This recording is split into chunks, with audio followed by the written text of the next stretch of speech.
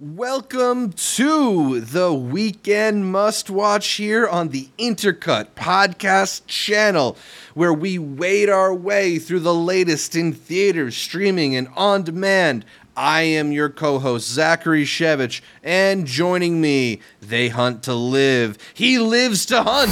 It's Arturo Zurita. You can't make a tagline that good and not put the movie in theaters, man. That is, it's too good of a marketing scheme right there. But good amount of movies to talk this week, from very original movies to adaptations. A lot of great stuff on streaming, a lot of great stuff in theaters, and a lot of awesome festival picks that have come out. So pretty good, solid week, I'd say, of movies that we're getting at the beginning of August, which, again, we talked about last week. August tends to not have, like, the best releases.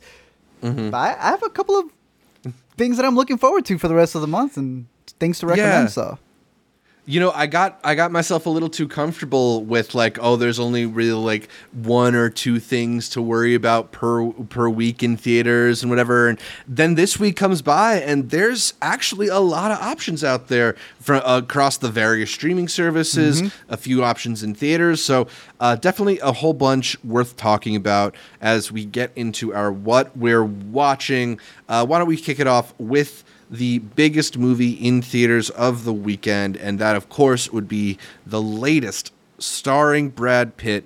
This would be Bullet Train, a action comedy directed by David Leitch, who's kind of carved a niche for himself in Hollywood as the stunt guy turned director who makes these very, like, kinetic, tactile action sequences that are almost like watching dances unfold a little more than your traditional action scene in a Hollywood movie like this. This one taking place in Japan when an unlucky assassin named Ladybug is trying to go about his job peacefully and retrieve a briefcase from a train. However, fate has other plans as he runs across many lethal assassins on his adventure. Art, this is the guy who partially authored John Wick, who more recently directed Atomic Blonde.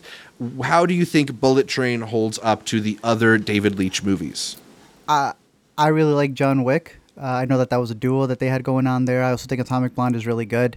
I know that this was an adaptation from a book, so I can't really compare the story in terms of, how that's handled there.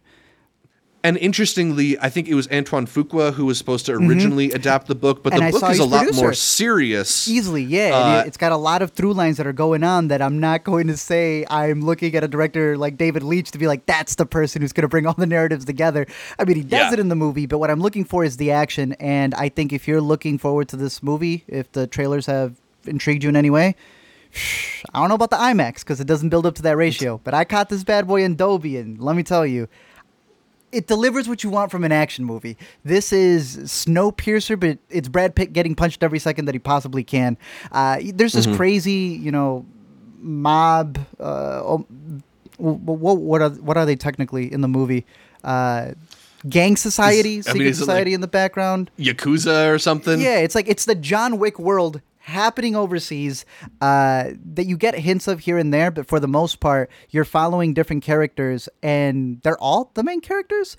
Like, why Brad Pitt is front and center, because it's Brad Pitt, and he's going to be the one who's pushing the movie, and he actually has a lot of input within the film, but you don't even start with him. You're starting with a father who's may have lost his child because he wasn't taking care of him, and he kind of wants to seek revenge. And then you got these other two twins who aren't really twins, but they're there for a reason. And maybe everyone has been put on this train with a bigger motive in mind. But honestly, you don't need to follow all of that. I don't think it's going to make sense by the end of it. You're just there to see people beat up in different carts, and I think it delivers on that front.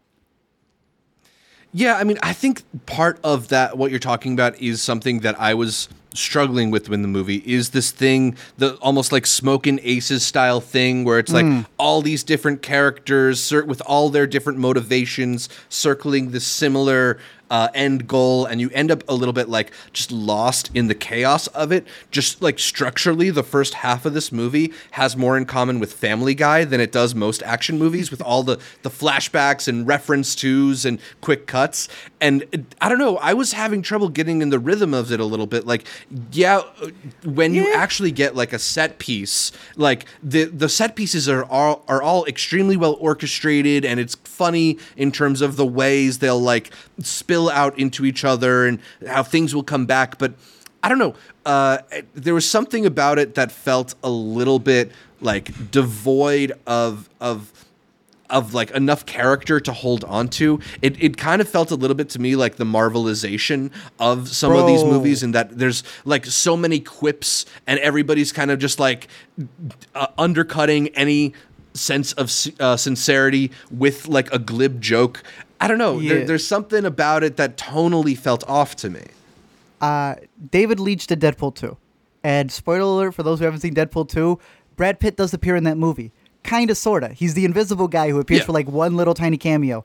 David Leitch was the stunt guy for Fight Club. Like, he has been with Brad Pitt for the longest time, and now the stunt guy is directing the stunt person for Brad Pitt. Like, it's this whole full circle thing that's happening here.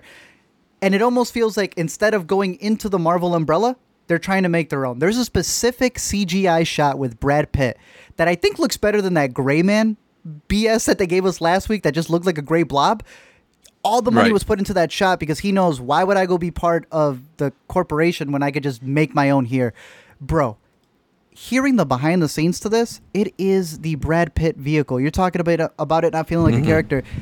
They said Brad Pitt decided what his hair was going to be.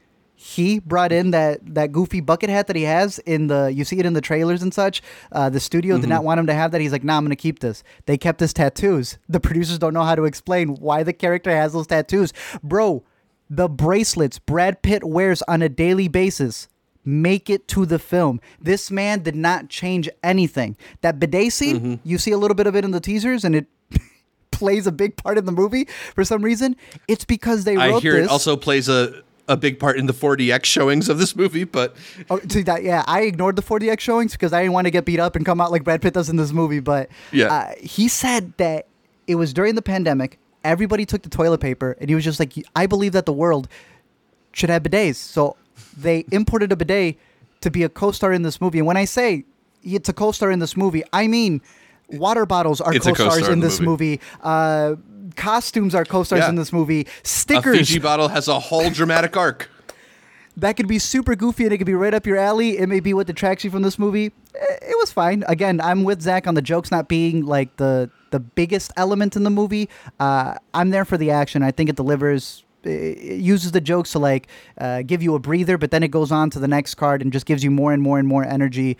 I do see this being something that they want to continue. There is like a minor after credit scene with some characters that I think may be something that they want to leech off of, make it something bigger. But it may just be me, Zach. But I feel like there's two different types of Brad Pitt. You could get the serious Brad Pitt, who sometimes is kind of funny, or you get the super goofy Brad Pitt, who sometimes gets serious. And I think I lean more on the Once Upon a Time in Hollywood Brad Pitt. I think I like him when he's the serious, like, dude, more than he is the quirky guy who's having an existential crisis. This is the second Brad Pitt performance where he's practically like a variation of his character in The Lost City of D, which is also funny because they did cameos for each other, him and Sandra Bullock. Basically just swapped cameos, not just Sandra Bullock, but exactly. But for the most part, it's decent. It's decent for what it's going for. Yeah. Like, I can't say the movie is not entertaining. You know, that's sort of not it. It's almost hard not to be given the variety of talented actors, not just those that you know are in the movie, but there are several cameos that I don't want to spoil, some of which I liked more than others. There's a final one whose face I'm a little bit tired of seeing and stuff like this. But was that one spoiled for you? That one was not spoiled for me. Okay, I don't even want to go on the credits here because I don't want to spoil it for other people, but I was actually surprised by it too. Yeah, I mean, like, there are enough things happening in this movie where I think you will be surprised by some points. I don't want to, like, say that I didn't find some parts entertaining or funny, because when they're throwing out as many quips and ideas as this, a few things are going to land. I think ultimately, though, it just like the balance felt off for me. So like, it's not that it was a miserable time in the theater or anything. It's satisfying and it's fun, but it's not like, I feel like I'll forget most of it very soon, and even more than I do most of these types of movies. Like, I think there's more there in Atomic Blonde. There's more there in John Wick. Fair, I agree. Final question. Yeah. Bad Bunny, bro, you got to be there day one for his superhero movie. I thought the place they put his flashback was so strange. Well, they saw one episode of Breaking Bad and they're like, that right there. It was his scenes were shot in 35 millimeter for whatever reason. The whole movie's digital, and they're like, nah, it's Bad Bunny. He's coming in. His trailer's just as big as Brad Pitt's. We got to get it all the way. But he was all right. He was all right in the movie. Yeah, I mean, he didn't really have many lines in the movie.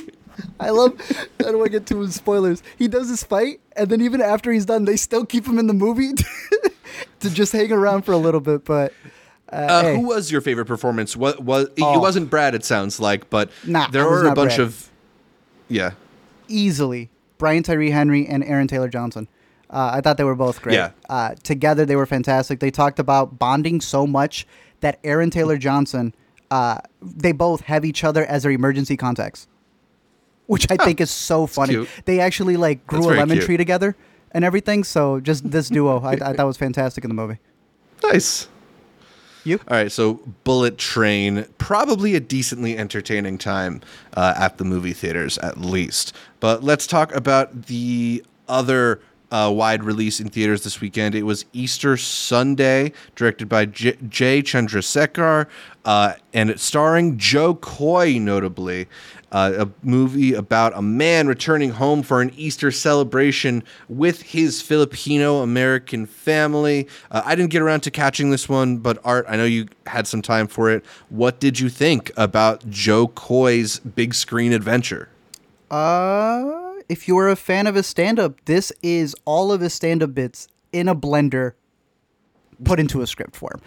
Recently, I went back and I watched all of the stuff that he has out on streaming, every single stand-up that I possibly could, because I know that this guy's huge, dude. Like, he is massive in terms of coming in and selling out every time he's doing one of his tours. I have a bunch of friends who are obsessed with this dude, and I think he speaks to just those cultural nuances that I think a lot of comedians are able to thrive on. When you search him up, you're going to get Fluffy. You're going to get Gabriel Iglesias. You're going to get someone just comedians who know how to make fun of the familiar things that we have going on. Right. This movie is every joke that he's ever done. just stuffed into one thing. How smooth is that, though? Because I think, we've seen, whether it's TV or movies, there's lots of times where people will try to capture the magic of somebody who has a big stand-up act and then package it. And then sometimes that gets you, a Seinfeld or something like that. Yeah. And then sometimes it comes out and it's that short, the short-lived Whitney show that was terrible or something like that. Do you feel like they are trying too hard to fit his stand-up routine into a movie, or does it feel actually natural here? So the movie's called Easter Sunday, and I didn't think he was going to give the message, Zach. He finds a way to go to church, and he ends up with a mic and does a whole stand-up special. The movie will find ways for him to do a bit. And again, is that forced? You could be the biggest fan of him. You cannot deny he finds a way to grab a mic and just starts doing things. It is a movie where he is a struggling actor trying to make it, but he has 30,000 lying around to give it to every other family member. So it's he's playing old Joe Coy on the come up, but with the present rich Joe Coy problems.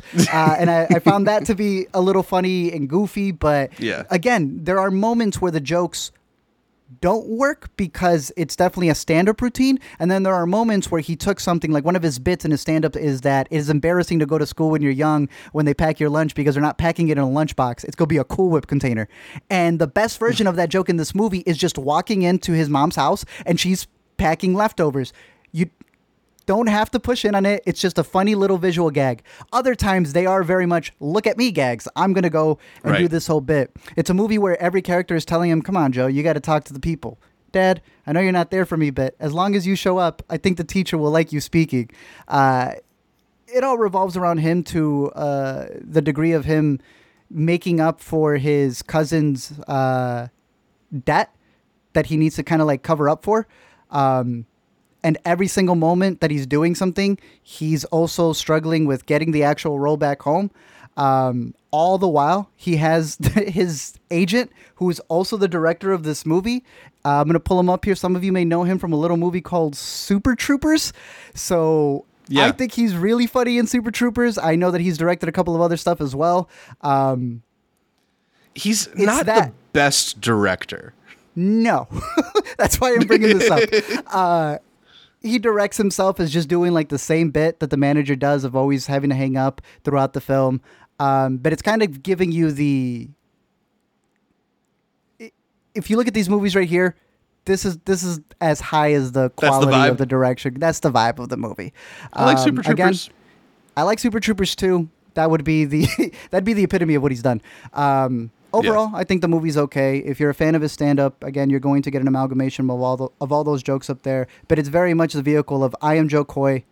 Look at me. I made it. So shout out for that. Shout out to Manny Pacquiao. Plays a big part in the movie.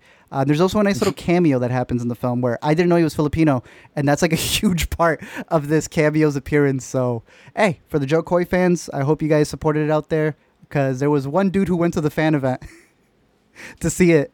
But that was because they turned it into a Fathom event and you couldn't get it covered by A-List. But Easter Sunday, out in theaters. And yeah, should be interesting. All right.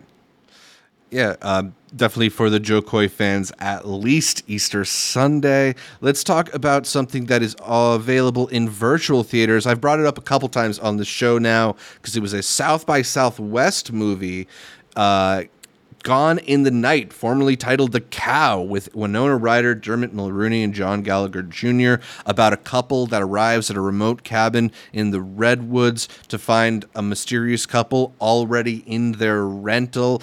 Art, I've set the table. I told you what to expect. I told you not to get your hopes too high over this twisty, turny, non-linear story. I told you that the cow is not what you think the cow is going to be. So how did that go in terms of setting you up to finally catch Gone in the Night? They should have kept the movie title The Cow, man. Might as well. At least you would have gotten a good title out of it. Zach prepped me, so I can't say that I went into it not already prepped for the disappointment. But I'm saying it's a decent enough streaming thriller. I think that if you were curious off of the trailer, there's enough there where you're never bored by the movie, but you're kind of confused as to like how they tell the story and what they're building up to, if that makes sense. Zach? Yeah. So, I'd be in it the same way that you were. I don't think that it delivers that final punch the way that it thinks it's building up to, but I think that there's enough intrigue with the twists and turns. Right, yeah. Like, it's a movie that I think it structurally sets you up for wanting, like, a big moment. And I don't know if it really delivers on that moment, or at least in a satisfying way. Mm-hmm. I don't know. I felt like a lot of the characters were not super believable, especially like it's one of those movies that asks you to believe somebody or that believe somebody's been convincingly lying the whole time. You know what I mean? Yeah. And I think it slips up on that. And there's Winona's performance is like good at the beginning, and then towards the end it feels like she's in a parody. It almost feels like she can't believe they're filming that part of the script, or that she said that she said yes to it. We didn't rewrite this? Yeah, but again, it's got some bonkers it does some bonkers decisions towards the end of it that I think may not warrant you renting it and being disappointed, but once it comes out on a streaming service, give it a watch, see how you feel about it. Yeah, so Gone in the Night, another option from virtual theaters. Let's move on to I Love My Dad, virtual option. Another former South by Southwest movie that we can talk about. This was an award winner at South by? Mm-hmm. Interesting. Well, it is a film written, directed, and starring James Morosini about a hopelessly estranged father who catfishes his son in an attempt to reconnect. The estranged father in this movie is played by Patton Oswalt, who is definitely the main focus of the movie, kind of the point of view character. So you're getting the perspective of the catfish, not the catfished, in this movie. And it goes in some very bizarre and uncomfortable directions. I was thinking about our friend Amanda, who has made her distaste for cringe well known, and that movie. She would really struggle with something like I love my dad. It pushing the envelope on uncomfortable barriers in father-son relationships in the name of trying to solve these emotional wounds. It might be too much. It's probably going to be way too much for some people, but I thought it was actually pretty fun and surprising. Especially in the way that certain sections are filmed. They do a thing where a lot of the relationship in the film takes place over text, but they will make it more literal in the interpretation of it by having the actors in the same room together, and it leads to these just very surprising, funny moments throughout the movie. So I don't know. I kind of. I feel like I hear the idea of father catfish's son, and there's a part of me that instinctually wants nothing to do with that movie, but this was funny. I don't know. I dug it. I thought there was some interesting stuff here in terms of the relationship it's trying to tell, and it made me laugh in that cringe comedy sense several times. So I enjoyed it. I don't know if you've had a chance to rewatch it since they sent us the link to it, but I think you were positive on I love you. I keep saying I love you, Dad, for some reason instead of I love my dad. I think you were positive on I love my dad, right? Yeah, I liked it coming out of South by. I thought it was a very interesting approach to what he says is a true story. And that's how it begins. It tells you this is actually something that I went through. You ask my dad, he is going to deny it, but it is the peak of cringe comedy. But it's in that cringe, like Zach said, that you actually get into the heart of the issue.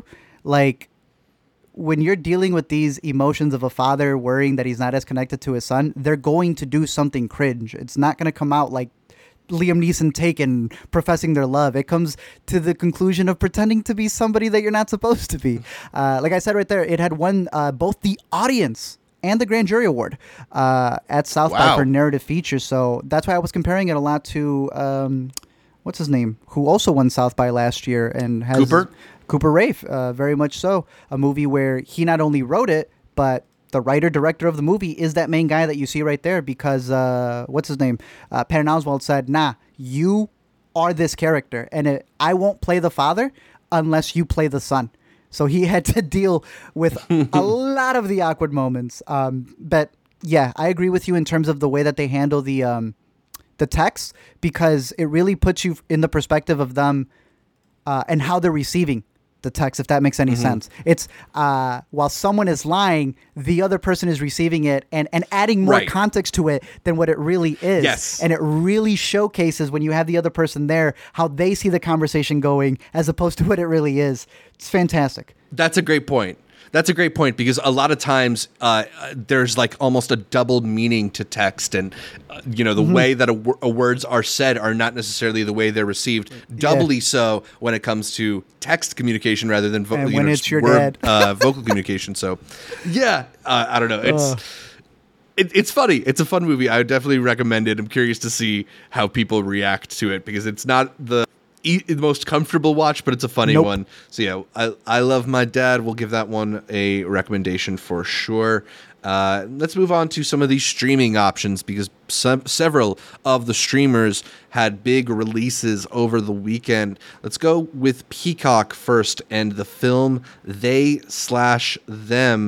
a horror about a group of teenagers at a gay conversion camp, enduring unsettling psychological mysteries while being stalked by a masked killer. This one is written and directed by John Logan, oddly enough, a guy who is Oscar nominee, a Tony nominee, has a lot of accolades to his resume. Slumming it with Blumhouse for the Straight to Peacock movie starring Kevin Bacon, Anna Klumsky, Carrie Preston, and a bunch of actors I hadn't heard of before this. Art, what was your reaction to they/them? To give John Logan a little credit, yes, he is a huge writer. This is directorial debut, Zach. That's why he needed to go to Blumhouse. This is a story that needed to be told by a true auteur and a film house that can understand that. But Blumhouse also makes some really bad movies here and there. This might be one of those. Yeah. It just feels like someone who has not talked to the young generation. We were talking about Bodies, Bodies, Bodies being a movie that doesn't need to reinvent slasher films or mystery thrillers. It just needs to understand its generation. That's a movie that understands the generation. This is a movie that the target audience, all they did was rip your movie apart the opening weekend, because I don't think any of them listen to Pink the way you do. John Logan said that he's a big fan of Moulin Rouge. And he has memorized all the Pink lyrics from all her albums. Right. And that magically means that all the characters at this camp connect in that way. And it just felt so inauthentic. A lot of the lines here feel very stilted. It's sometimes lit like I don't even want to say CW show. It's just lit like a terrible, campy camp thriller where you would think that this, coming from a writer, coming from a really big cast, and especially the perspective that they're handling, would know to, I don't know, approach it in a much better way.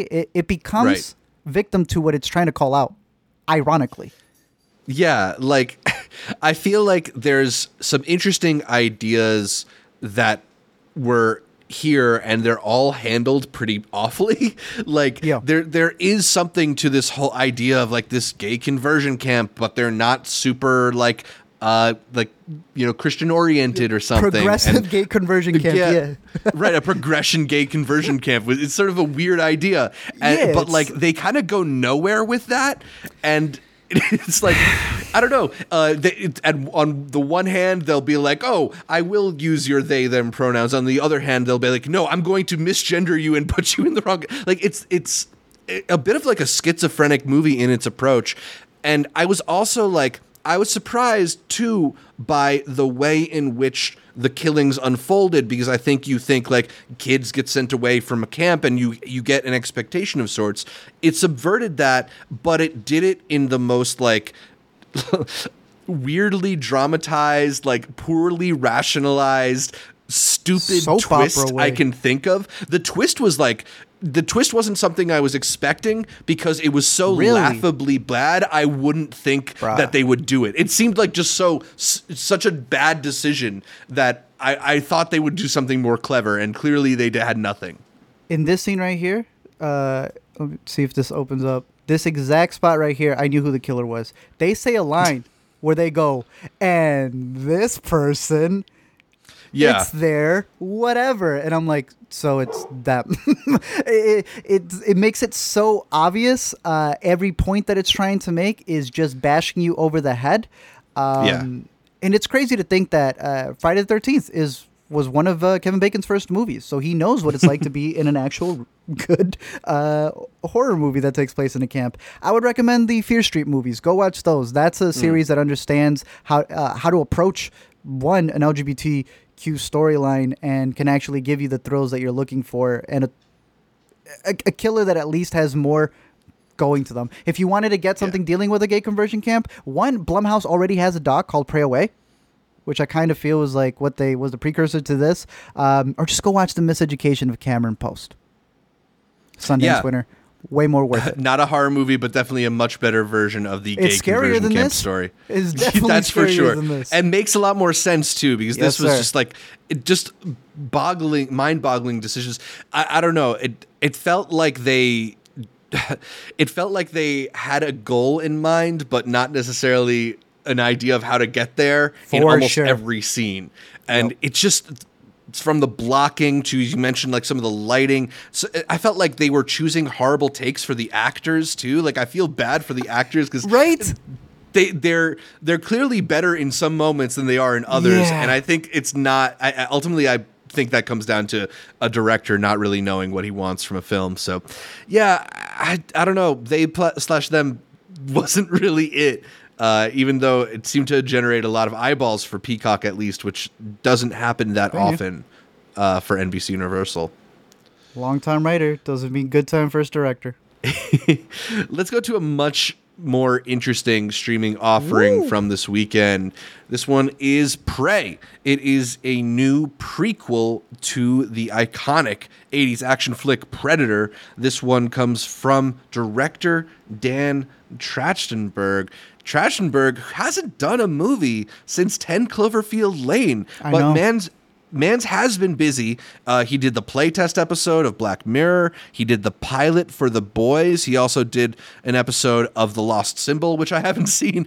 But it's been a little bit too long for the guy, Dan, in terms of returning to features. And he's got a very interesting one here that takes the familiar movie villain of the Predator and puts it in a much further back in time period than we are used to seeing, going to the Great Plains of 1719 to hunt a bunch of Comanche warriors.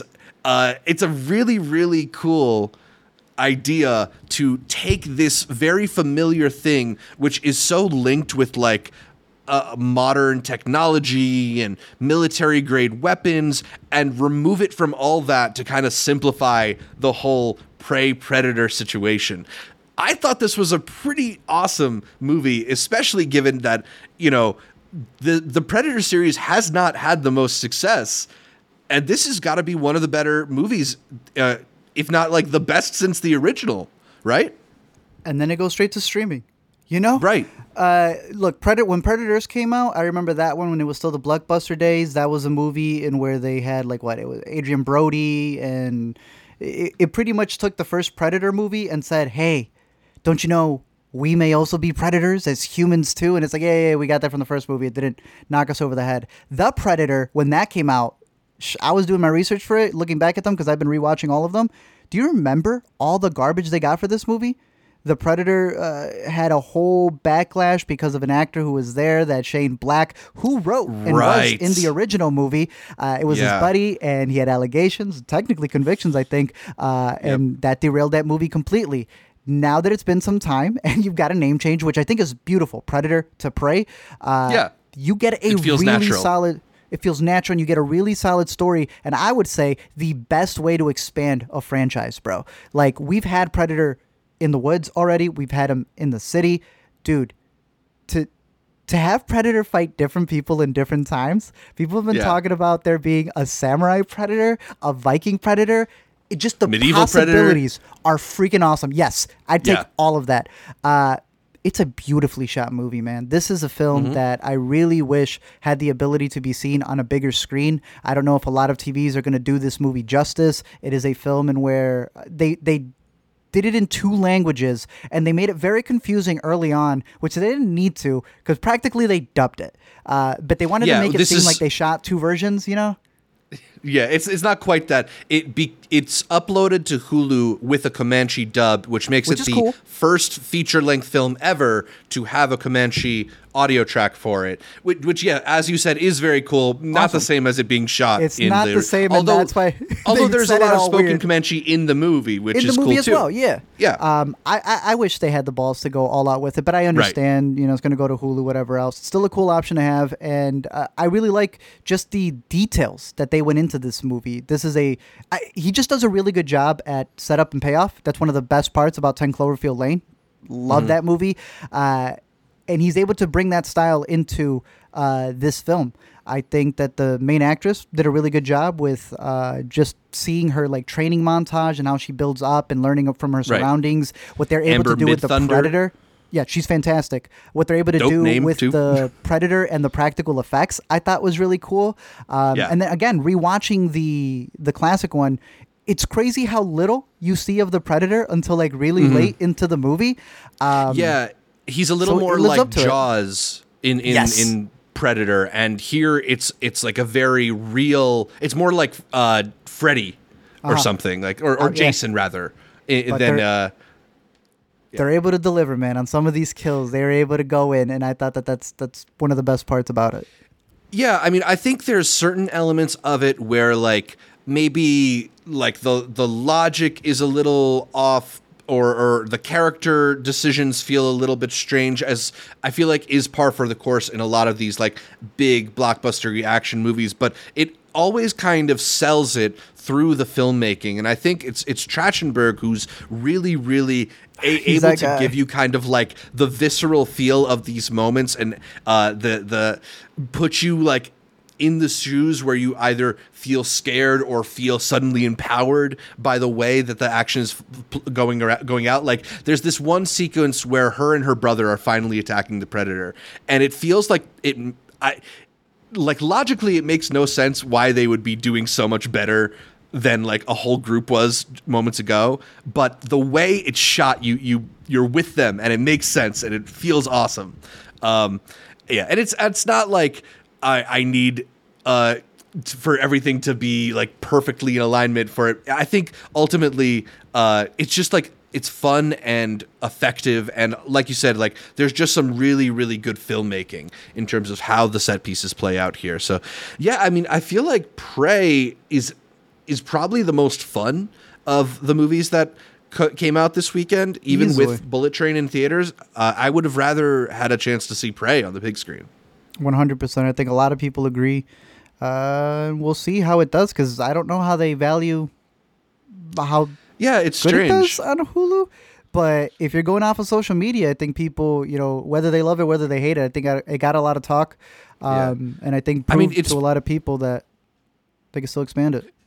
Yeah, it's just funny, like in this year where there's been all these surprise hits in theaters and all these stories of films making way more money than we expected them to, this probably could have been a sneaky hit for Fox Disney, and they decided against it.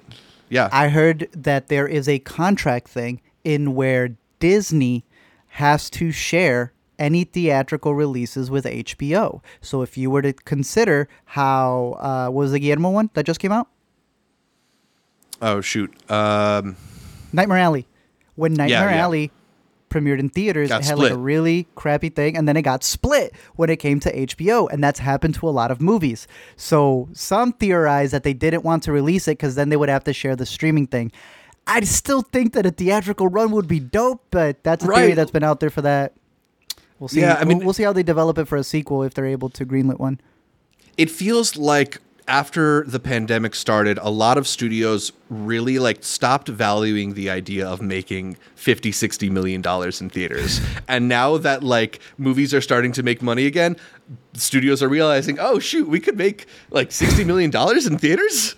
We'll talk about the HBO thing soon. We will. But isn't it crazy? Like they're fixing their problems from last year, but then by the time they start fixing that, they got to fix the problems from this year, and there's just always going to be a problem that they're fixing. But yeah, this would have definitely benefited from that. Just from a cinematic perspective, this is a movie that was shot to be taken in with all the landscapes. Not something that you just want to watch. Or it looks beautiful at home, but it just would have looked better on a big screen. Simply put. Yeah. All right, so we recommend Prey, and we recommend that Disney starts putting some of these movies on theaters. But yeah, you can catch it on Hulu. Another movie that you can catch streaming is Luck, the latest release on Apple TV Plus. Somewhat controversially, a release from Skydance Entertainment, the company that currently employs exiled former Pixar chief John Lasseter. Why didn't anybody tell me? Yeah. The movie ends, I see his name. Yep. It's the biggest jump scare of the weekend. Anyway, it's about a woman finding herself in the land of luck and how the unluckiest person in the world must unite magical creatures in order to save the world and turn her luck around. Art, what did you think of the latest feature animated film to hit a streamer, Luck? It's fine. It's cute. I'm a little worried on the animation side for Apple, because I feel like they're able to bring in competent, easy to look at animation, but the stories themselves are pretty subpar. I know sometimes we say like, oh, this new Pixar movie, but it's like a DreamWorks story. I'm gonna start using Skydance for that, and I feel bad because this is supposed to be not just Lasseter, dude. I'm watching this movie and I see an A113 Easter egg on a computer, and I'm like, what? And you start catching a bunch of other Easter eggs, and I'm like, did a part of the Pixar team leave and are restarting over here? And yeah, come the end of the movie, it's not just John Lasseter. Pixar stopped having a little Easter egg that they used to have all the time, which was a little voice from John Ratzenberger as a side character in every single film. My man disappeared. I wondered where he went. I'm listening to the a bartender character in this movie that sounds just like him. He's over here. Yep. So yeah, it's a whole team left with them, bro. It's like when the devil left, a bunch of angels fell from heaven with the man too. So, hey, better luck on the next one because I thought this one was just okay, man. I don't know what to add to it. I will make one note though. Shout out Eva. This is the voice actress in this movie. She has had the lead in Yellow Rose, which I caught a couple years back. I know a lot of people were championing that movie. She was also in Easter Sunday. So for her to be the lead voice in a big animation and then also play, I would say she was one of my favorite characters from Easter Sunday, who is the girlfriend of his son, the son is mixed. So he's like playing both sides of being half white and not understanding his Filipino side. And she was hilarious. She comes in and kind of sets him straight. So shout out to her for being able to also have a lead animated voice here. Big weekend as far as for her. Movie, big weekend for her. Okay weekend for John Lasseter compared to what he's had in the past, but I guess he's got a whole new. They've got a lot in the works, dude, over there. Yeah, I mean, look, it's another player in the animated feature world out there, I guess, which. Cool in some ways, and then like I don't know, the end product didn't really exactly inspire me for like the future of Skydance's productions, because this one is a little bit like I think you mentioned it's got the like it feels like Pixar but a little DreamWorks thing. It's got that Pixar thing where it's like, oh, let's dive into idea that you didn't think there could be a whole world in. Let's explore the backstory of luck. Where does luck come from? In the way that Pixar will dive into what are emotions, but it all feels a little bit like parody of one of those Pixar videos. Like the way they'll like even an mention out story, but like not emotions, luck. Yes. Yeah, it feels almost like a late night sketch version of Inside Out. It just like wasn't all the way there, and then also the animation just feels a little bit dated. Like the faces are a little bit rubbery, the movements are a little bit rubbery. The humans are a little bit more lifelike than they are in Pixar movies in a way that makes them fall a little more into that like uncanny valley thing where it's like, why is her mouth not moving that much? I don't know. It was just a little bit off, a little bit weird. Probably good enough to just like put on and watch with your kids, but not something that might be worth like the movie theater trip if it was playing on the big screen. I feel you. The creative team behind Toy Story and Cars. They said Red Bird's going to be doing something over there, so hey. Interesting. As long as he gets the directors, I guess eventually he may have a revival over there. Who directed this? Peggy Holmes, who, as far as I can tell, has not directed a whole lot interesting before this. She did a Little Mermaid spinoff, looks like. I guess that explains it. Well, if you have Apple TV, there you go. You have some background stuff to watch there. Let's talk about Prime Video's biggest release of the weekend, which is 13 Lives. It hit theaters last week and is now available at home for everybody, telling the story of 12 boys and their coach who explore the Tham Luang caves when an unexpected rainstorm traps them, and the story of the world-class divers who navigate through miles of dangerous cave networks to discover the boys and get them to safety. This one is directed by Ron Howard, interestingly, who's a director who has made a lot of films that I think are good, but a lot of films that I don't like too, especially recently. And I don't know if this is a compliment or a backhanded compliment, but I'd say this is easily the best film he's made in at least 10 years, at least since Rush, 10? if not before them. I mean, look at the track record, man. It's not that... No, my man made Rush. My man made... That might have been 10 years ago, Zach, but he still made Rush. That might have been 9 years ago. I said since Rush. Oh. Yeah, no, you're right. Hillbilly. Might just yeah, be. it's not great, man. But this one is a kind of beautifully filmed and gripping, understated docudrama that is a, moment by moment kind of recreation of this incredible true story that, as we've talked about previously on Intercut, was the subject of a really thrilling documentary called The Rescue. I even preferred seeing this version of it to The Rescue because I think one thing that I was not expecting, particularly given that you see the posters for this movie or you see the ads for this movie, and they're really emphasizing we got Viggo Mortensen, we got Colin Farrell, we got Joel Edgerton. Here are your famous American, or like famous in America at least, you trust stars. Yeah. A lot of this movie actually spends time with the various Thai officials and Thai locals who were really, integral in this operation. It's like 15, 20 minutes before we even see Colin or Viggo. And I think the way in which this story really feels like it's telling you the full picture, showing you like it's not just that they were diving through the caves, but it's the people who are working to stop the rainwater from seeping through sinkholes in the mountains. And it impacted all the people in the town where the water was diverted to. And there's just a scope to this film that is balancing the stories of like 20, 30 characters and actually giving you like a depth to their story in a way that like a Bullet Train would never even try to. I don't know. Don't do it like that. I thought it was really well done, and I want to go back to just talking about how understated it is because it's such an emotional story, and I think you could really play into the make it very treacly, very, very melodramatic, and rather than do that, they just kind of like try to get it done, right? Like try to get to the next step.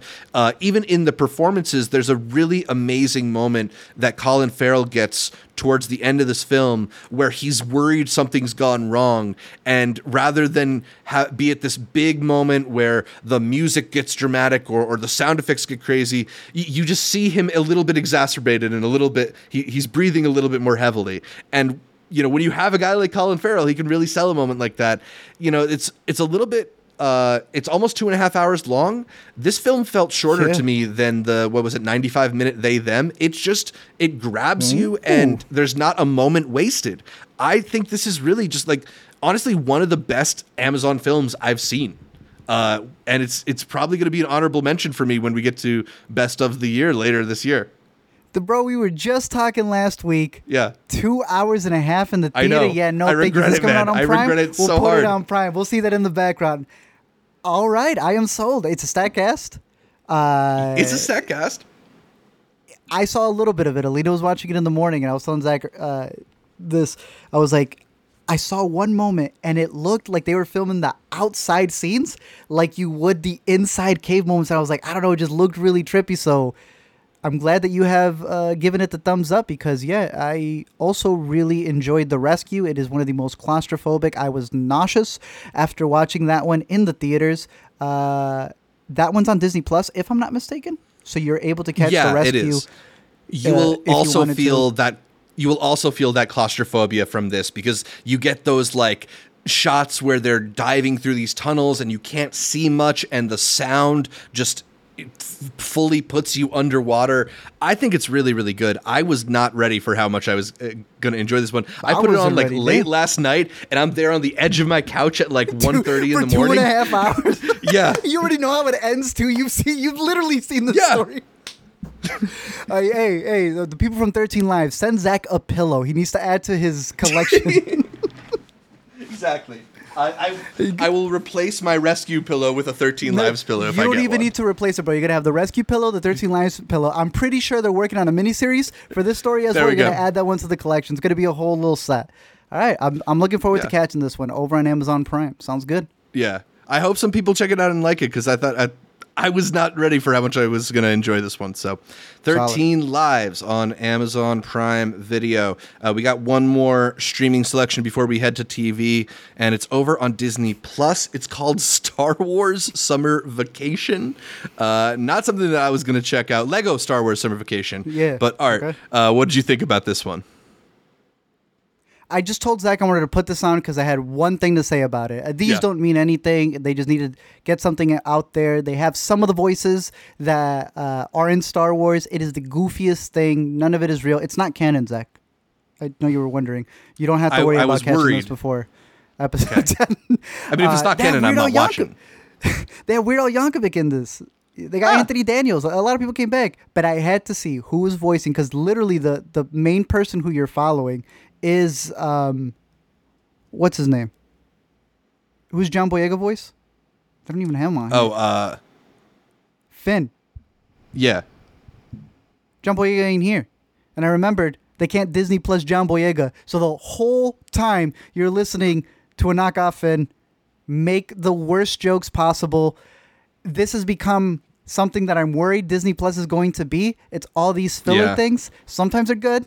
For example, I'm pretty sure we're not embargoed, but there's that I Am Groot little series that's coming Yeah. out. It's a bunch It's of little cute. shorts. I told Zach it's like 22 minutes. They didn't even bother to separate them. They exported that entire file and sent it to critics. That's pretty solid. It's very nice and short.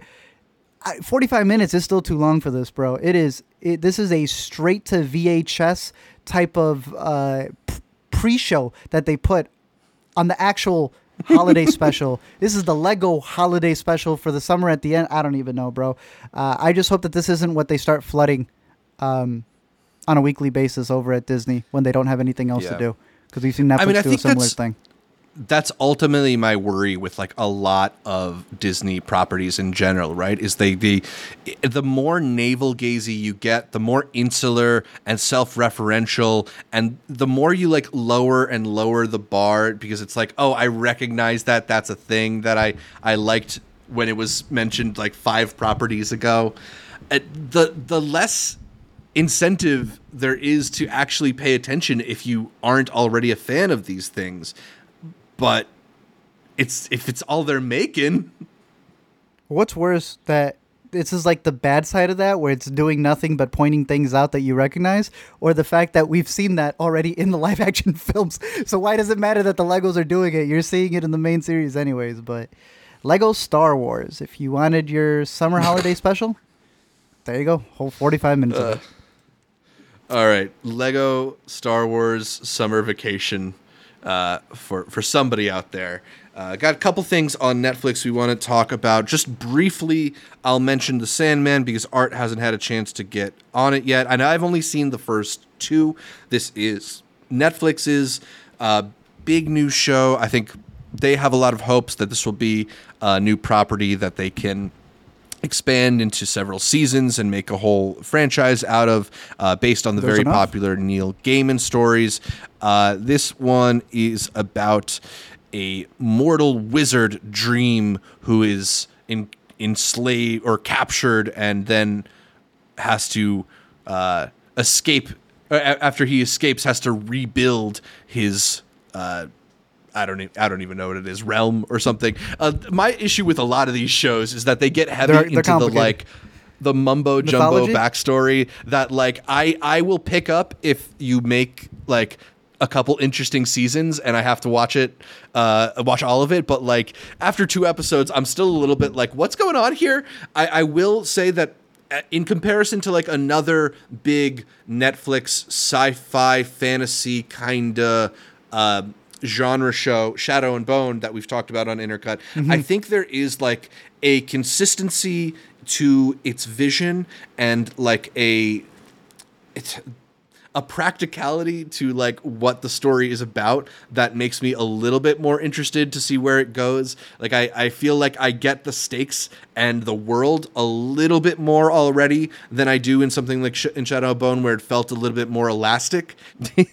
I'm mixed on The Sandman, but I tend to be mixed on these kinds of things, and I don't know. I feel like it's not fair to really do a full judgment on something like this after only 2 episodes. That it's clearly has such a grander aspirations. Like I'm pretty confident that like, and we even I see in the stream we have some comments talking about how they're only really touched the tip of the iceberg in terms of where the story can and will go. Yeah, it's a lot of So books. like I still feel like I'm learning the rules of the show, but I don't feel like it's necessarily like moving too fast or something. I don't know. I think it's been like an interesting introduction to the show. I could do with fewer dead pets.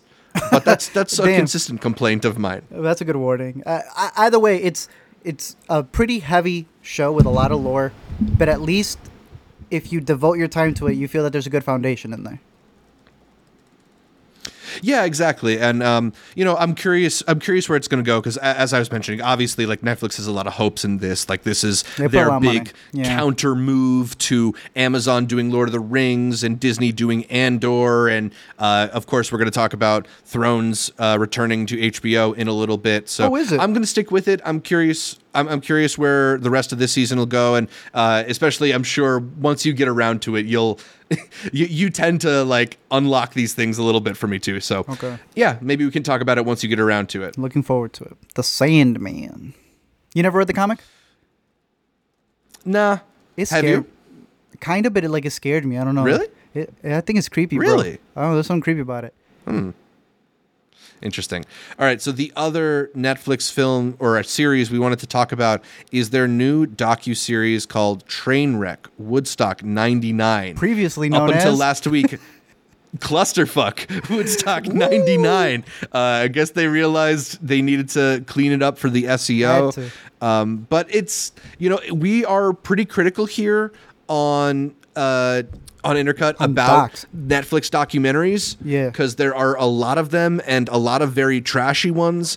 I feel like, talking about the events of Woodstock 99 is definitely has the potential to lean on the trashier elements, but I actually thought this was a pretty well put together look at how things spun out of control at this, the infamous music festival before the infamous music festival became Fire Festival. Yeah, literally. And really, there's no good comparison because this is so much more destructive and so much worse. We talked previously about the Woodstock 99 documentary over on HBO as part of their Music Box series that came out last year. What do you think stood out about Trainwreck Woodstock 99 over on Netflix? Besides it being split into 3 episodes so they could have a little bit of a longer runtime, I thought the Woodstock one over on HBO was pretty good. It gave you like a really nice insight in under 2 hours about what happened in those 3 days, and I think it does it from like a very journalistic perspective. I could see a lot of people preferring that one. We were both worried going into the Netflix one that they love to exploit. We were looking for the Tiger King version of it. You had brought up the Fire Festival, and you brought up a beautiful meme that I had forgotten about the guy who was willing to do anything for that festival. Evian guy. I felt that this was going to be the doc that went for those people. Like they wanted to interview and get people on camera to admit certain things. And they get some people in here who have stuff to do with the fest who were like key players, and they say some stuff like, oh, well, that's something when you get that many people, stuff like that's going to happen. You're like, you really saying this on camera? Right. But be it the subject matter, the trashier you get into this story, the more you're covering the story. This version of it, because it's broken into 3 parts, does a beautiful job letting you see the progression. I think the HBO one is like, here's the overall story, here's the report on it. This one's like having you live it minute by minute, especially when they're going through the Friday night show and then leading up to Saturday when they get to the, because Alina was watching it for the first time. She knew nothing about Woodstock. Man, she stopped doing what she was doing. She sat down. She wanted to see what was going to happen at the end of, what's these guys' names set for Saturday. Limp Bizkit? With Limp Bizkit. Because the dude's surfing with the crowd. He's agitating the crowd. And like they start having these talks that you're having while you're watching the doc. Like, are they to blame to it? But is it really them to blame for it if they're just the ones who are being hosted there and they didn't pay for the security there? It just progresses to some really crazy things. And you would think that it's not going to get worse. And every episode has a new angle from it. And I think the way that they're able to also retrospectively look at it and also contextualize it to how that youth hated the MTV turn. They really exemplify the turn of the millennium and it being 1999 and how people were agitated with the way that the culture was moving and how that represents Woodstock. I did not expect it to be such an effective doc coming from Netflix, who usually tends to just exploit these stuff. You had mentioned the one that we saw last week. That was just one going, look at how bad this is. The most hated man on the internet? Yeah, that just felt like it was covering it, not to say anything good about it or to reflect on it, but just to be like, this is disgusting and we need something disgusting to come out this week on Netflix. This felt like they sat with people who you want to hear their insights on. Hell, they got one of the big guys who ends up dying. What is it, a year after they got his testimonial? So 3 months.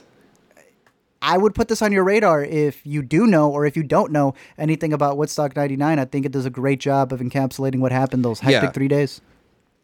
Is it crazy that I would still go to Woodstock, though, if they started it next? I mean, it might be fun. I don't know. Easily.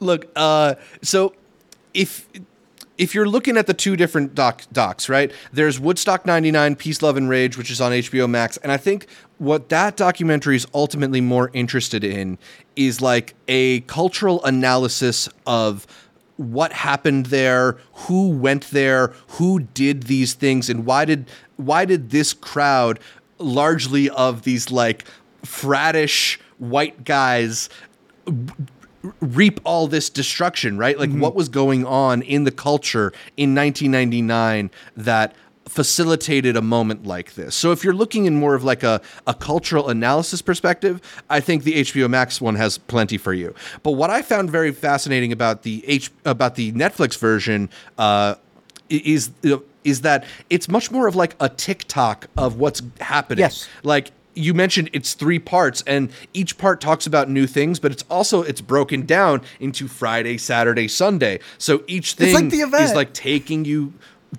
through the event, seeing how things built. And I think you really get a bigger picture of how it's not really like it was one incident. It's incidents piling on top of incidents, neglect leading to further neglect, and ultimately, whereas the HBO documentary seems to be more indicting of the crowd that was at Woodstock 99, I think this documentary falls more on the side that it's the organizers' fault for not being prepared, for not seeing that this could be a possibility, for not having the right security measures in place. So there are kind of like different takeaways to take from these different documentaries, and I don't think either is wrong or necessarily even worse than the other one. It's just sort of different analyses, and I thought they were both compelling, but I would also highly recommend the Netflix one because I was really into seeing the progression through these 3 episodes. Yeah, I agree with you, dude. When it comes to documentaries, there needs to be multiple perspectives. Like, you can't have one definitive one, right? Like, even with Elvis this year, it's like, that's not going to be the only Elvis performance we see in our lifetime. There will be several. We will continue to see train wreck docs. Hell, one day we're going to get a biopic. There's going to be a lot that's going to be discussed for this one because that was the last time I think they had Woodstock, if I'm not mistaken. So it lives in infinite. Yeah, I mean... Yeah, I know they still do like smaller festivals there, but definitely not like the big music festival like that. No. But I agree with you. Watching both, I think, gives you a good. It just builds the overall flashback look at how it all went down. Yeah. But I'm surprised. All right, so Trainwreck, Woodstock 99 over on Netflix. We would both recommend it. But that's about all that we've been watching over the past week. Let us know what you've been watching either in the live stream or in the comments below this video. And you can also, if you're listening to us, send us an email, intercutpod@gmail.com. We always love hearing from the inner cuties, hearing what you have been watching, and if you take any of our recommendations, because what else would be the fun of this if we didn't get to actually recommend some good stuff to some people, Agreed.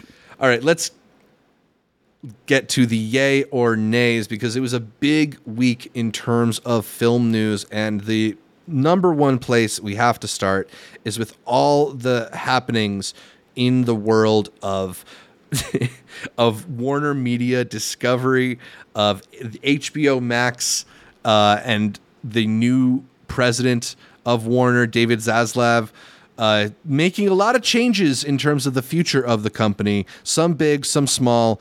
I think where we'd like to start out is in terms of all the different projects that have been canceled in the past week or so. Most notably, I think the one that a lot of people have spent a lot of words on lamenting on the internet is the cancellation of the Batgirl movie. Yep. One that has $90 million behind it, and many movie stars, including Leslie Grace, who's going to play Batwoman, or Batgirl rather, Michael Keaton, who was set to reprise his role as Batman, Brendan Fraser, who was set to play the villain in the movie. Excited for that one. A lot of things that people were excited about with it, and now, despite dropping $90 million on the film, it will no longer be released, not just in theaters, but not on HBO Max either. They're essentially turning this entire movie into a tax write-off. What kind of... But it wasn't even the only project canceled by the brain trust over at HBO Max. The recently completed Scoob prequel is also not coming out. The LeBron James produced House Party remake that was supposed to come out next month is not coming out. They can take that one. And several recently announced projects, including the Wonder Twins, have been canceled under David Zaslav's tenure. Art, let's start here. What do you think about all these different cancellations from HBO Max? Terrible. I don't understand. I don't know my tax credits, I guess, I don't know how you're going to gain more money not releasing a movie that's already finished. I think it's disrespectful to the filmmakers you work with, but considering a lot of the other things that this man said about, I don't know, every streaming service from Netflix. Netflix pretty much said, screw you, Martin Scorsese. This man came out and said, screw you, Clint Eastwood. Like, what? There is no... If you're not going to respect the older filmmakers, why would any younger filmmakers want to come work with you? Just looking back at this right here with Batgirl, the directors, Alina and I were like, aren't these the guys who did Bad Boys for Life? Miss Marvel. Bro, and Miss Marvel. And yeah. That's not a good look for you to be taking young filmmakers who are getting hits elsewhere and just telling them, continue to go elsewhere. You're gonna, if you come with me, you're gonna end up working and not even seeing your finished product. That's just terrible. It makes absolutely no sense to me. In terms of a lot of the other movies, Scoob had to record their score because you heard about this? They already paid the musicians. So even though they heard it was canceled, everyone still showed up for the day and recorded the score for a movie that no one's ever going to see. But they had already been paid for it, so they showed up. It makes no sense to me, Zach. Like, yeah, it's crazy. I mean, I just like, you know, the film industry in particular is weird because it's so much of a collision of art and commerce, and it takes several, you know, dozens of craftspeople, maybe hundreds of craftspeople to do their art at, you know, whatever expert level they're on, to try and like pull together this creative vision, and that's ultimately like that it can just be all wiped out because it's gonna affect the bottom line of this company, and that it will never be seen as a result of that is very bizarre. And I think it's something that is concerning for people who are just fans of media, that media can be so easily erased, even if it's been made. Like I just find it hard to believe that this is the most financially sound decision that a company can make now. You know, like what weird laws exist that that they can just erase a $90 million movie, not even like put it out on HBO Max? So this new people said the last people were wrong, and the last people said the last people were wrong. So you just got to wait for the next people to tell you that these people were wrong. Like, it's just constant mistakes after constant mistakes. Do you really think this is for tax reasons, or do you think they're just doing a hard reboot on wanting to, as he said, fully go the Marvel style, make sure everything's connected, and the way that they want to connect it is not going to include this version of Batgirl. So before you even start liking her, she's gone. But how is the Flash still okay? Bro, they just put a warrant out for this man, and everyone who's working on the Flash says that is A-okay. I'm I don't get what's going on over there, man. Yeah, I mean, I just don't think that ultimately putting out a movie like Batgirl, even if it was terrible, and like I highly doubt it's like that bad, but even if it's terrible, I don't think it hurts DC as like a valuable, you know, brand, right? Like there will always be interest in those superheroes regardless of whatever spin-offs or side things are happening.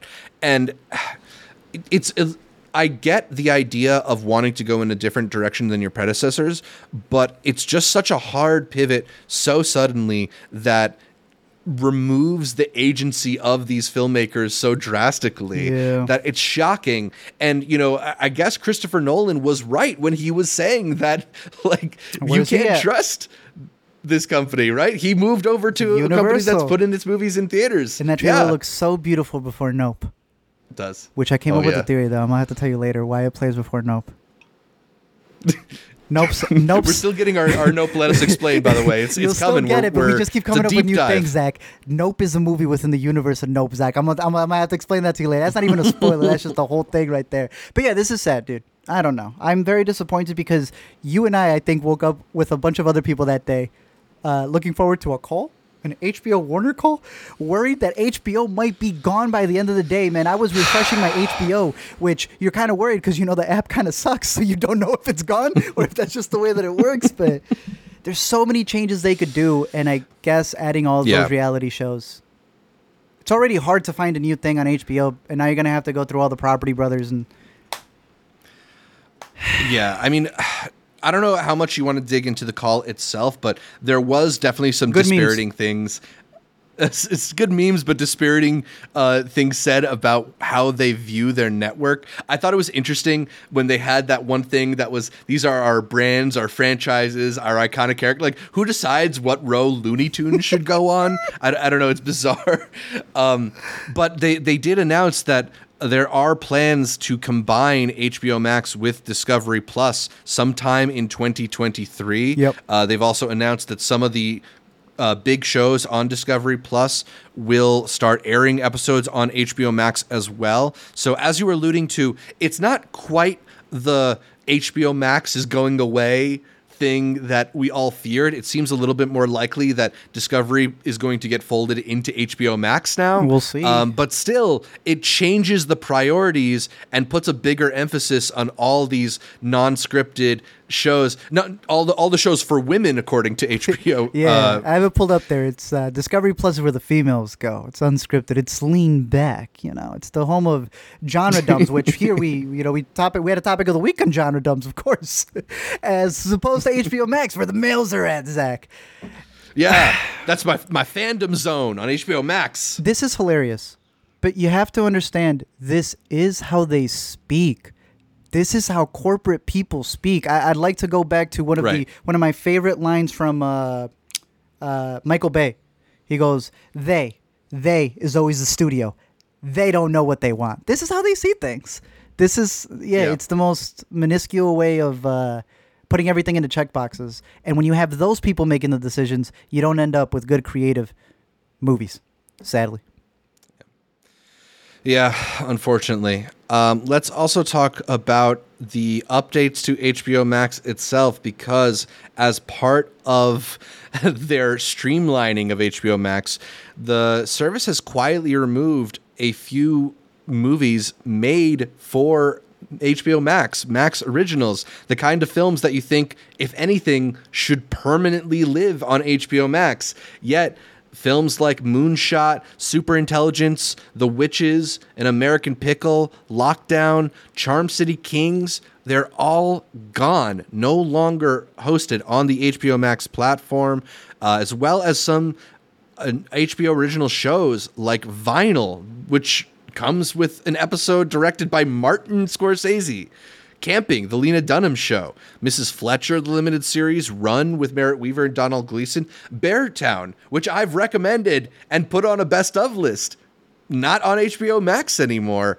Art, what do you think about the disappearing movies and TV from HBO Max? Part of me feels like we've been getting this a lot. Like Harry Potter leaves all the time and they rent it out somewhere else and then they bring it back. Yeah, so I just found out that they Warner and Universal have a deal where every 8 months it flips between the two. That's exactly what's been happening. It's so goofy. Yeah. I fear this is what we're going to have everywhere. The moment Yeah. that Disney Plus was able to snatch away the Netflix Marvel shows, nothing matters, Zach. You know how many Netflix shows say Warner Media right at the beginning? Like Sweet Tooth is Warner Media. The Keep Breathing one that just came out is Warner Media. At what point is Netflix going to get screwed out of the fact that they're just a distributor and all of those shows that they co-partnered with from Universal can just be snatched back? It's like the craziest way of... mind you, I just saw Industry, so I've got all that stuff in my head. You give them everything, and then at the last minute, pull them out, you dry them out. That's where I feel we're heading, where it's just going to be a game of licensing. Can you over-license or under-license other people? Yeah. I mean, what's also interesting and a little bit different about this than like even the Netflix shows is these aren't properties that are being pulled off of HBO Max so they can go onto Paramount Plus or They're something. just gone? They're just being pulled from HBO Max. Oh, they're they're just still- on VOD now. But they're still on VOD. Yes. Okay, it's not like a Disney The Vault. Well, They're I don't know. I hiding don't them. think Camping is on VOD. I'm not sure. Maybe it is, but Oh, like, dear. It's just I don't know. It's just a way I feel that's going to be the new way to build hype. Take it away, leave it Yeah. gone for a bit, and then it brings back. It's like the McRib. We're going to be treating these streaming properties like McRibs. yeah. So what some of the analysis was saying is that essentially HBO decided that it wasn't worth continuing to pay the licensing fees to these companies versus just taking them off. So even though it's not like full residuals like it used to be, it's still too much money for them to keep these shows on for whatever reason they've calculated. But I don't know. Wow. It sucks, man. Like, especially the Max originals. It's like, stick with the movies you've made. What's the point of signing up for the service if the stuff you made isn't on the service? People are signing up for a year, and those are the things that are in the advertisements, but they get away with it because a little tiny asterisk that says, by the way, we could do whatever we want. By the way, we get... Right. It's bad, bro. And I the thing that has been really interesting is I think this more than anything is what has creatives in Hollywood worried right now. I don't know if you pulled up that tweet from the Dickinson showrunner, Alana Smith, Lena Smith, but she was talking about how she was begging for a physical copy of her show because in the event that Apple TV Plus goes away, which who knows, maybe it will in the future. We've been saying this too. Where yeah. are people going to see this stuff produced exclusively for streaming that companies like Netflix don't want to allow onto DVD? You know, like I was on the fence about buying that BoJack Horseman season 1 and 2 collection, but now I really need it. Stranger Things, changing things, and unless you have the original copies of it, you're not going to see what was there or not. And then they said things didn't get changed, but they did get changed. You just physical copy, physical media, I think is right. That's what I should have written in the back. Might as well just tattoo it. Physical media. Just stick to that. Yeah, I don't know. It's a concerning future for sure. Let's talk a couple more news stories very briefly. Neon is exploring a sale.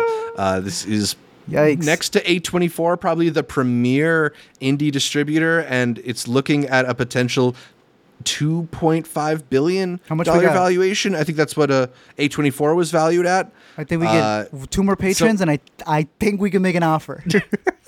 Right.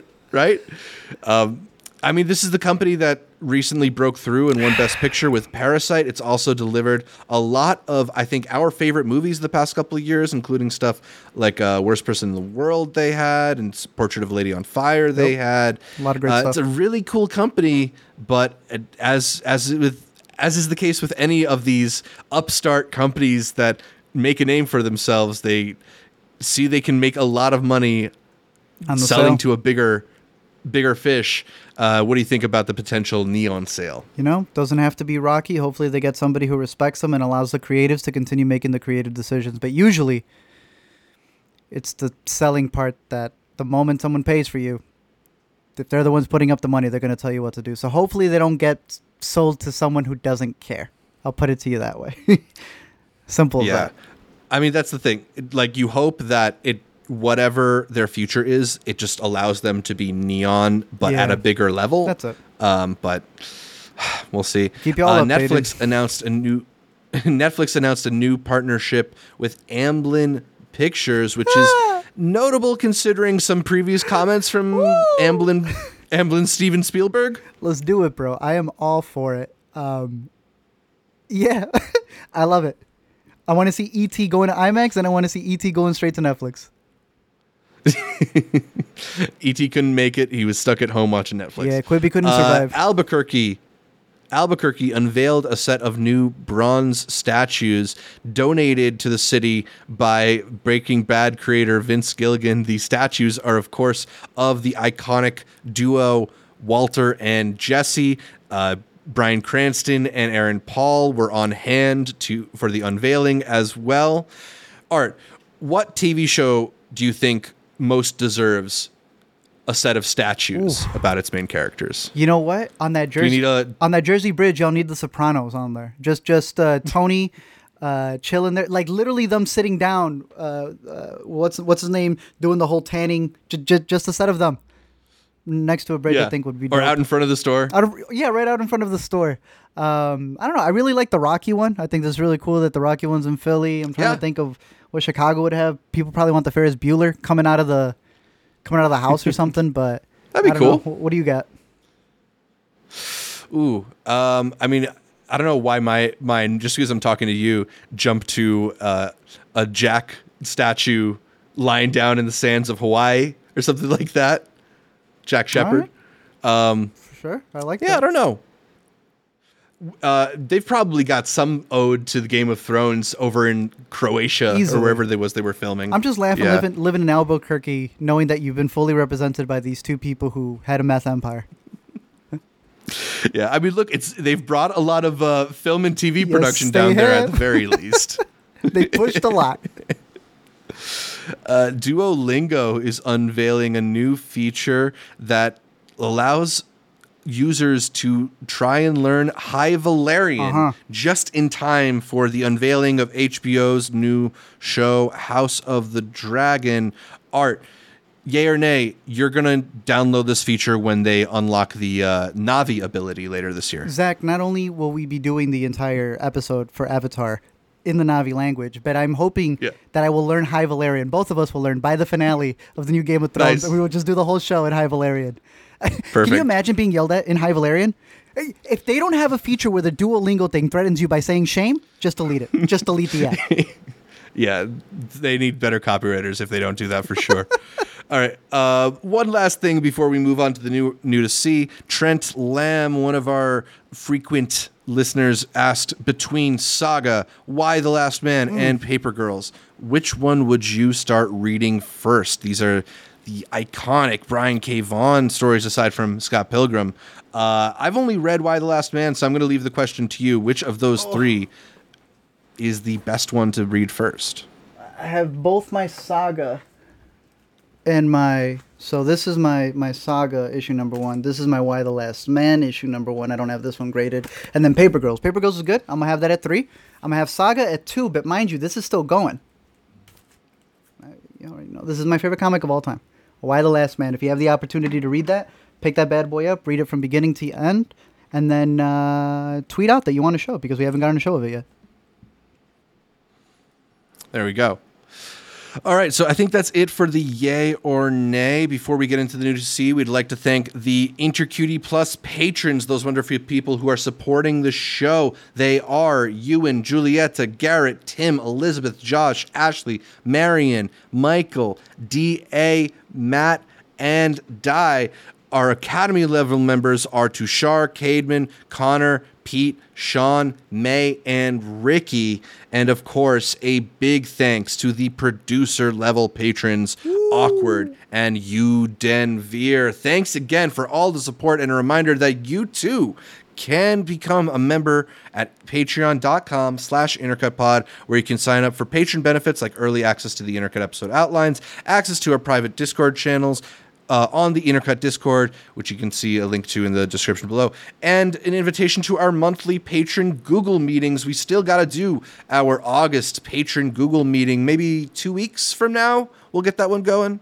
Got to triangulate with the patrons and our schedules as well. But yeah, looking forward to hanging out with all y'all again soon. So be sure to go to patreon.com/intercutpod and sign up to become a member.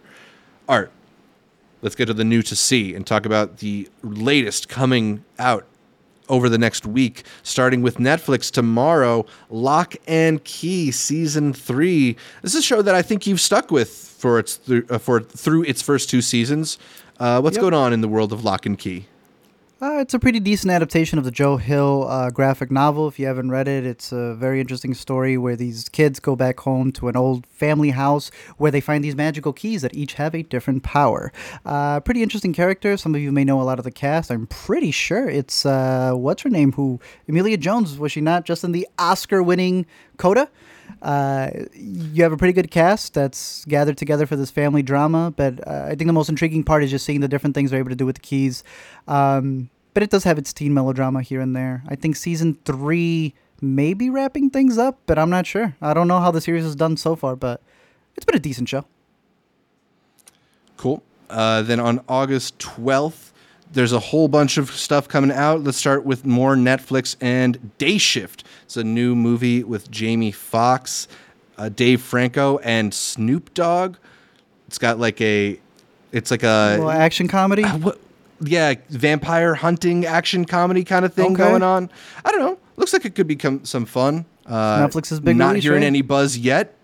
What? Because there's embargo. Yeah, which They I don't don't know. want no That's buzz. maybe not the best sign. Yeah, but we'll see. I didn't care too much for his last outing with Netflix, but maybe this is the one. All in theaters this weekend is Emergency Declaration. Is this a Korean film? I've not heard of this movie. Oh, and I don't know. Also in theaters this weekend is Emily the Criminal. This is one that we caught back at Sundance earlier this year, starring Aubrey Plaza as a down-on-her-luck woman who gets involved in a credit card scam that pulls her into a criminal underworld, featuring Aubrey Plaza in a type of role that you may have not seen her in before. A lot more serious, a lot more restrained, a lot harder-edged, too. Mm-hmm. I really liked her. I really like this movie. I think it's a pretty cool low-level crime thriller. Mm-hmm. I think it's really good. I'd say, I know I gave it a junior price for sure, so if you're able to catch this in theaters, I think it's worth the matinee price. E.T. returns to theaters for Yes, the it IMAX does. experience. Ooh, I'm going to be going to that. I know that this is the first time that it's been released in IMAX, and going off the trailer, it does seem like they have a little bit of an expanded ratio, so I will be there watching the new Spielberg. The new old Spielberg. You know what I thought was interesting in the trailers advertising this? There's obviously been a lot said about the way Spielberg has gone and re-edited elements of the film, like how the guys who have the guns at one point, yes, it was re-edited so they have walkie-talkies. They got the guns again in the trailer. I saw that, dude. They going back to so that's pretty cool. I like seeing that. Yeah. Yeah. Pretty excited about that. All right. Also in theaters this weekend, Fall, the latest release from Lionsgate about best friends who find themselves at the top of a 2,000-foot radio tower. How'd they get there? Gonna have to buy a ticket, I guess. You're just gonna have to buy a ticket and find out. I can't tell you that. I'm sorry.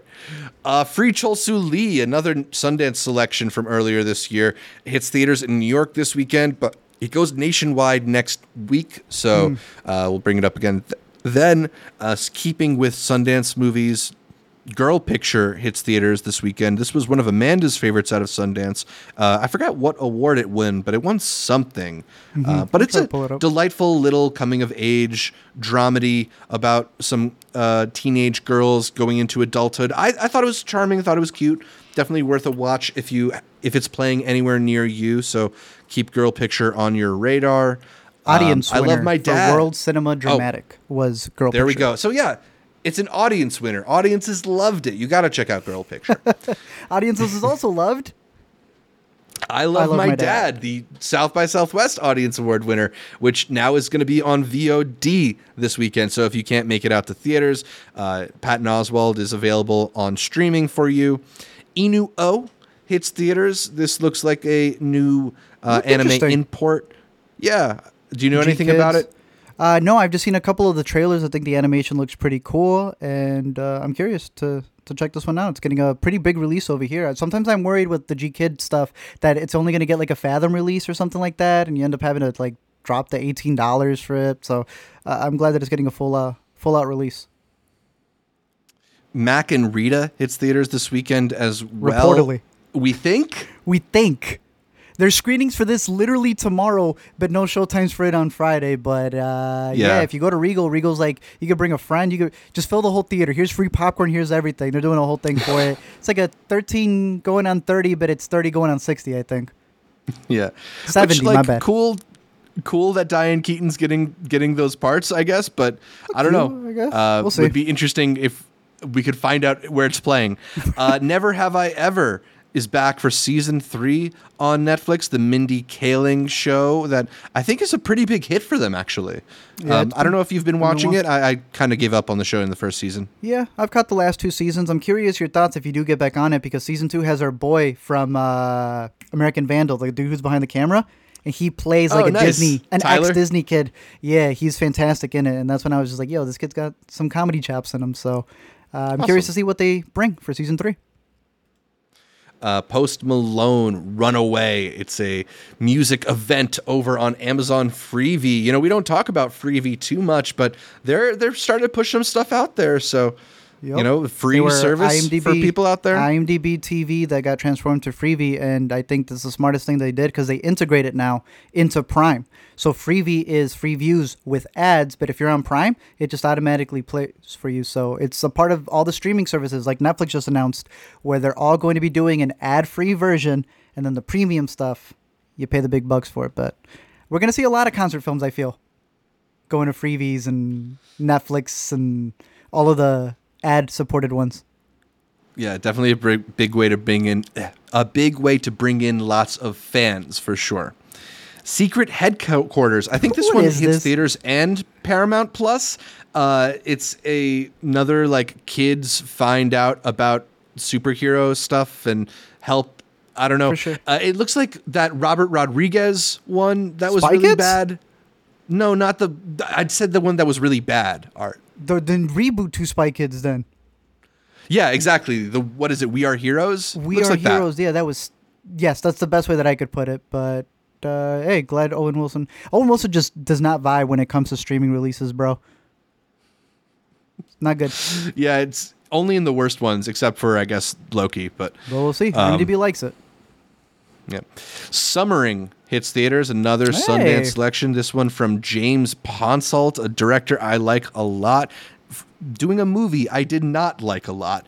But it's not terrible. It's not terrible, but it's tonally everywhere. I've never seen a kid's movie that does what this does. But then at the same time, it's honoring Stand By Me, I guess. Yeah. I guess.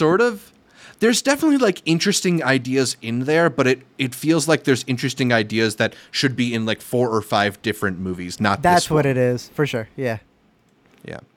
This Fool hits Hulu, all 10 episodes at once. I don't know if you know anything about that one. I haven't heard like the about title. It, but interesting. Okay. Yeah. And then We Are As Gods is available in theaters. This is an interesting documentary. I forget where we first caught this one. South by Southwest. There we go. But last year, right? Not this year? Dude, this could have been maybe it is this year, and I'm just...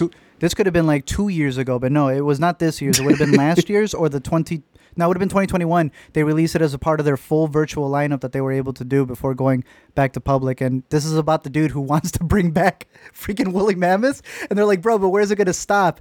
And it gets really into this idea of what genetics and different things can we bring back, and are we playing God, and where does it stop? And then this is a dude who's tired of hearing Jurassic Park.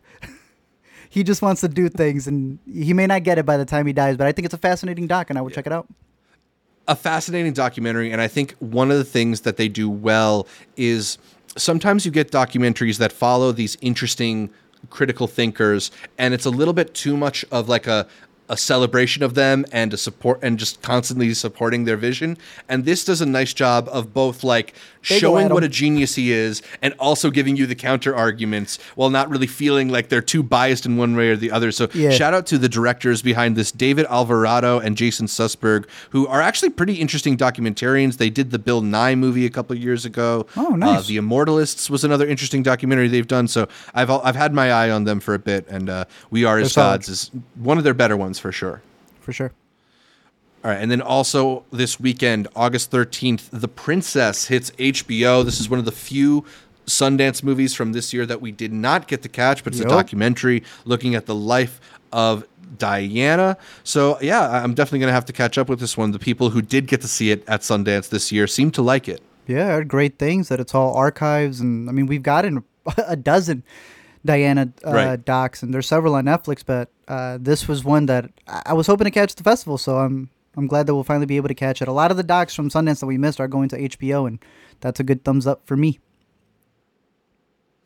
All right, so that's what's new to see. Let's talk about our picks for the week. Art, why don't you start it off? What should people check out over the course of this week? Sticking to HBO, if you have not seen the movie Belle, it is an anime about a girl who is able to create an entire personality online where she is this massive singer, but nobody knows that it's her. Is she willing to risk all that when she finds another boy online who may need her help in the real world? I thought it was a really good doc. I thought it was a really good VR movie that talks about how you can create a whole other personality on there. That may not tie all the drama perfectly, in my opinion, but I still think it's worth the watch. Some very beautiful animation that is over on HBO Max for now, for now. As They Made Us, one of my favorite movies of the year, is available not just on Showtime, but it is also available, as this boots up over here, on Hoopla. So nice. If you got a library card, you don't even have to worry about paying for a subscription. It is free over on Hoopla. I highly, highly recommend it. I thought it was a very good drama. Check that one out. But also big shout out to Showtime, who's been picking up a lot of festival picks. The Novice, I know, is one that you really enjoyed. And right before you go see The Orphan, go catch her in this because she does a fantastic job in that movie. That's on Showtime, as well as a Sundance Festival pick from a couple years ago, The In-Between Girl. A lot of these movies, we catch them at festivals, and we know they may not have a theatrical release. People aren't going to get them on VOD. But now that they're on streaming services, especially on Showtime, you got a couple of festival picks to pick from. So Showtime has The Novice, In-Between Girl, As They Made Us. But over on Hulu, Reservation Dogs is back with their season 2. Season 1 was really good, and I've been loving the trailers that they have for Season 2 and how they're going to carry out these characters. I would highly recommend this one. A lot of people always recommend the one on HBO that they really enjoy about the pirates with Taika. But this has been my Taika TV series that I've been gravitating towards. Even more so than What We Do in the Shadows, surprisingly. But really? That's been pretty good. Yeah, I don't know why, dude. I like the vibe. I like the hangout that they have going on. It's a cool vibe, yeah. It's a cool vibe. What is the complete opposite of a cool vibe and has stressed me out has been everybody who's been recommending Industry because Season 2 is on the horizon or it just premiered. So I'm catching up on Season 1. Zach said to me that this is, Succession? Right? Is that what you said? But for horny people? But for super, super horny people, and you get that from episode 1, everyone's just trying to, as it says right there, trade up. They're all trying to make it in this business world. This main actress who's right here, she is in Bodies, Bodies, Bodies and killed it. She is also fantastic in this. Myha'la Herrold, great job. Great job. I got to see Bodies, Bodies, Bodies over the weekend, and there was a Q&A afterward with Myha'la Herrold, as well as Maria Bakalova and Helena Rain, the director of the film, and Myha'la just completely dominated the Q&A. Good. She's like radiant, so verbose and eloquent in her answers, and just really owned that room in a way that made me completely buy into her potential as a movie star. Not because I also do really think she's excellent in Bodies, Bodies, Bodies, but I've only seen like 2 episodes of Industry so far, and I like her in it, but now I really, really need to watch it because I'm all in on Myha'la. And the whole show in general is just a really solid show, but it gets you anxious because the sound design, you feel like you're in that room with them, in that office, and the phones just don't stop ringing. I kept looking around thinking mine was going off, but I am excited to finish it up and to start Season 2 of Industry. And finally, if I were to give you one theater pick, I believe this is in virtual theaters and maybe in some independent ones, but one of my favorite docs of this year is Clay Dream. It looks back at the man who created claymation, dude. And it is one of the craziest stories in terms of his career, what he went for, and what it ended up becoming. I would highly, highly recommend this doc. Hell, read the Wikipedia page. Just learn about this man. It is really good, and Clay Dream is a perfect doc that covers all that. So my picks for the week being Clay Dream, Industry, Reservation Dogs, In Between Girl, The Novice. Showtime's finally pulling up with stuff. And Belle. Belle's really good over on HBO. What about you, Zach? A lot of good stuff to watch. Solid week. I'll go with a couple picks. First of all, in theaters, we talked about it briefly before, but I'll mention Emily the Criminal again because I think it's just a really solid film. I think it's a really cool. I think it's the debut from John Patton Ford as well, which is surprising given how effective and good this film is. I just think it's a surprise for people. It'll come as a surprise for people given that I think a lot of people have this one vision of Aubrey Plaza, and she's such a talented actress. Like, this is a whole different side of her and a really gripping story too. So I'm excited to revisit Emily the Criminal. I did get a chance to revisit Bodies, Bodies, Bodies, and it's excellent. So I'm excited for people to get a chance to see it now that it's expanding in its second week. So maybe check if it's playing near you, and then you can go back and watch our after credits review, which is already up. It's got like at least 15 minutes of non-spoilery talk. If you haven't seen the movie yet, then go watch the movie and come back and we'll talk to you about why the twist works. Bodies, Bodies, Bodies, a really fun time. But my other pick for the week is one you can watch at home. It's 13 Lives, the Amazon Prime movie we were talking about earlier, talking about the cave rescue. I just think it's a really, really gripping, well-done docudrama. I was not expecting to be as engrossed in the film as I was, particularly given the fact that, as we've talked about, like, I've seen this story dramatized before. I wasn't like worried what was going to happen next. I knew everything that was about to happen, but it's all done so effectively, so authentically, it feels like, that I was really with it. I liked it a lot. I'm hoping people catch up with it. So yeah, Emily the Criminal, Bodies, Bodies, Bodies, and 13 Lives are my picks for the week. But I'll also give a second to Reservation Dogs because that's a great show. Fantastic show. Nice hangout show. All right, but I think that's about all for this week's show. You can catch more from me, Zach Shevich, by following me on Twitter, Instagram, or Letterboxd at ZShevich. That's ZSHEVICH. And check out my YouTube or TikTok channels at Multiplex Show. Art, where can people find more from you?